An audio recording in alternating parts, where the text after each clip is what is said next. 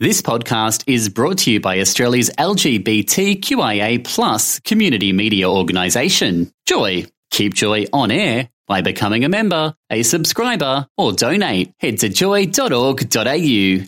Joy, a diverse sound for a diverse community. Tom and Mikey on Joy.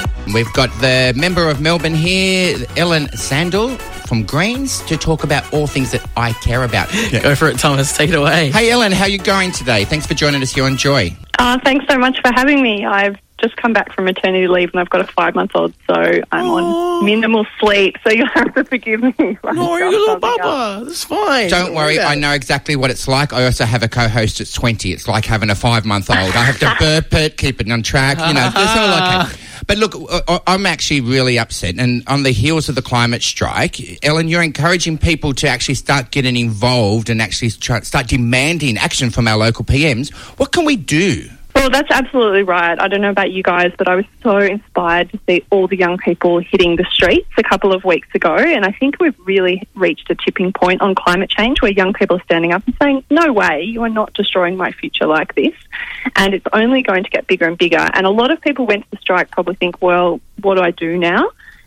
We're encouraging people to go and actually meet their state MPs, because lots of people don't know that this Daniel Andrews Labor government is actually opening up a lot of our state to fossil fuel development, gas, coal, investing in coal projects, and, that's not compatible with saving us from climate change. So we're running a bit of a campaign to get people to go meet their local MPs, say, hey guys, what's with all this fossil fuel development? How about we move to 100% renewables instead and really put the heat on them? Isn't that funny? I do follow Dan Andrews on social media because I like to know what's happening up there, and he likes to mention how much he's spending on rail and trains, but he doesn't tell us he's going to open a new coal mine. That's kind of sad, Danny. Tell us all that's going on up there. Yeah.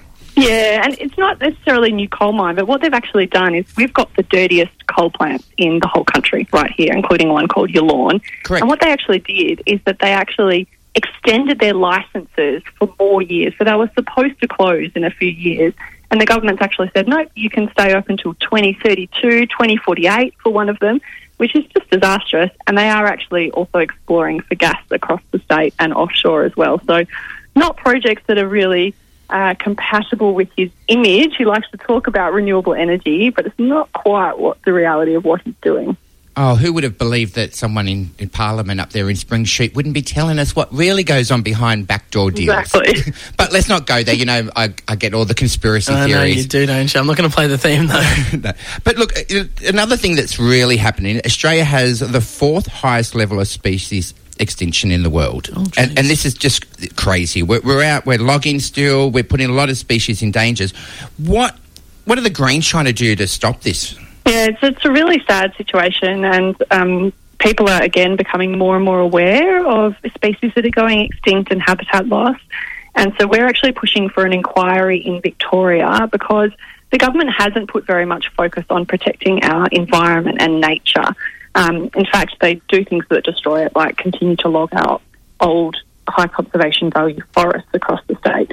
And so we're actually saying, let's have a parliamentary inquiry. Let's actually talk to the scientists, let's talk to the people who are on the ground doing work and figure out what we can do about this extinction crisis. We know there are some easy solutions like stop logging, and there are some others that we still need to investigate. But some of your listeners who might live across rural and regional Victoria will know that invasive species are out of control. Deer are out of control on our roads, in our national parks and across our farmlands.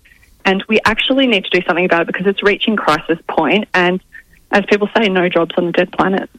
That is correct. And it's pretty scary. I mean, we've got some of the most gorgeous animals in the world.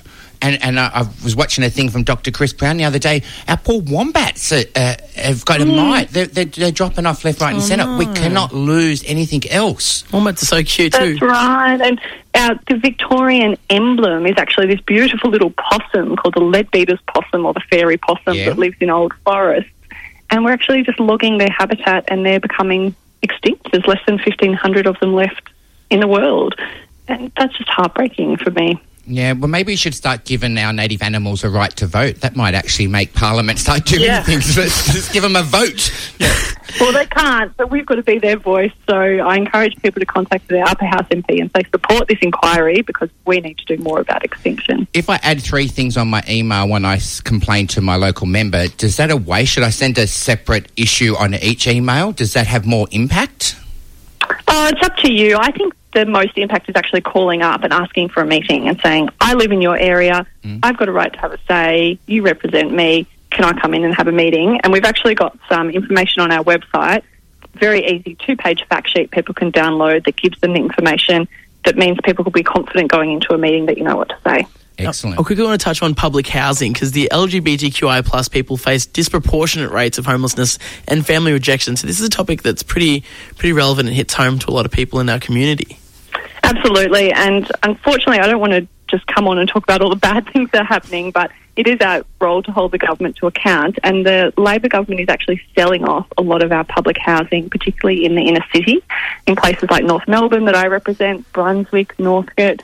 And they're actually selling off these old public housing estates to private developers. There's going to be nice, brand spanking new, fancy apartments and a bit of social housing, but actually we should be using these estates primarily for public housing because there are over 50,000 people on the waiting list, and that's just unacceptable. And as you say, LGBTIQ people face a lot of discrimination often when it comes to housing and higher rates of homelessness, and it's not acceptable. And great, and that's great. So the government takes a few million, some developers slaps up some units, people pay overpriced, and they're not even built correctly. Build them correctly and give them to the people in the state. And they catch on fire. Correct. People in the state who actually need it. Look, Ellen, thank you so much for joining us. We won't leave you away from your baby too long. Congratulations. And next time, hopefully we can talk about something happy. But yes, we will all jump on and we're going to get behind you. Thank you so much for being up there in Spring Street and making sure keep those bastards honest. Thanks for having me. Wake up with Tom and Mikey, Thursdays for breakfast on Joy. Tune in to 94.9 in Melbourne. Stream live at joy.org.au or download the Joy app. Find all our podcasts at tomandmikey.com. Subscribe on iTunes or wherever you get podcasts.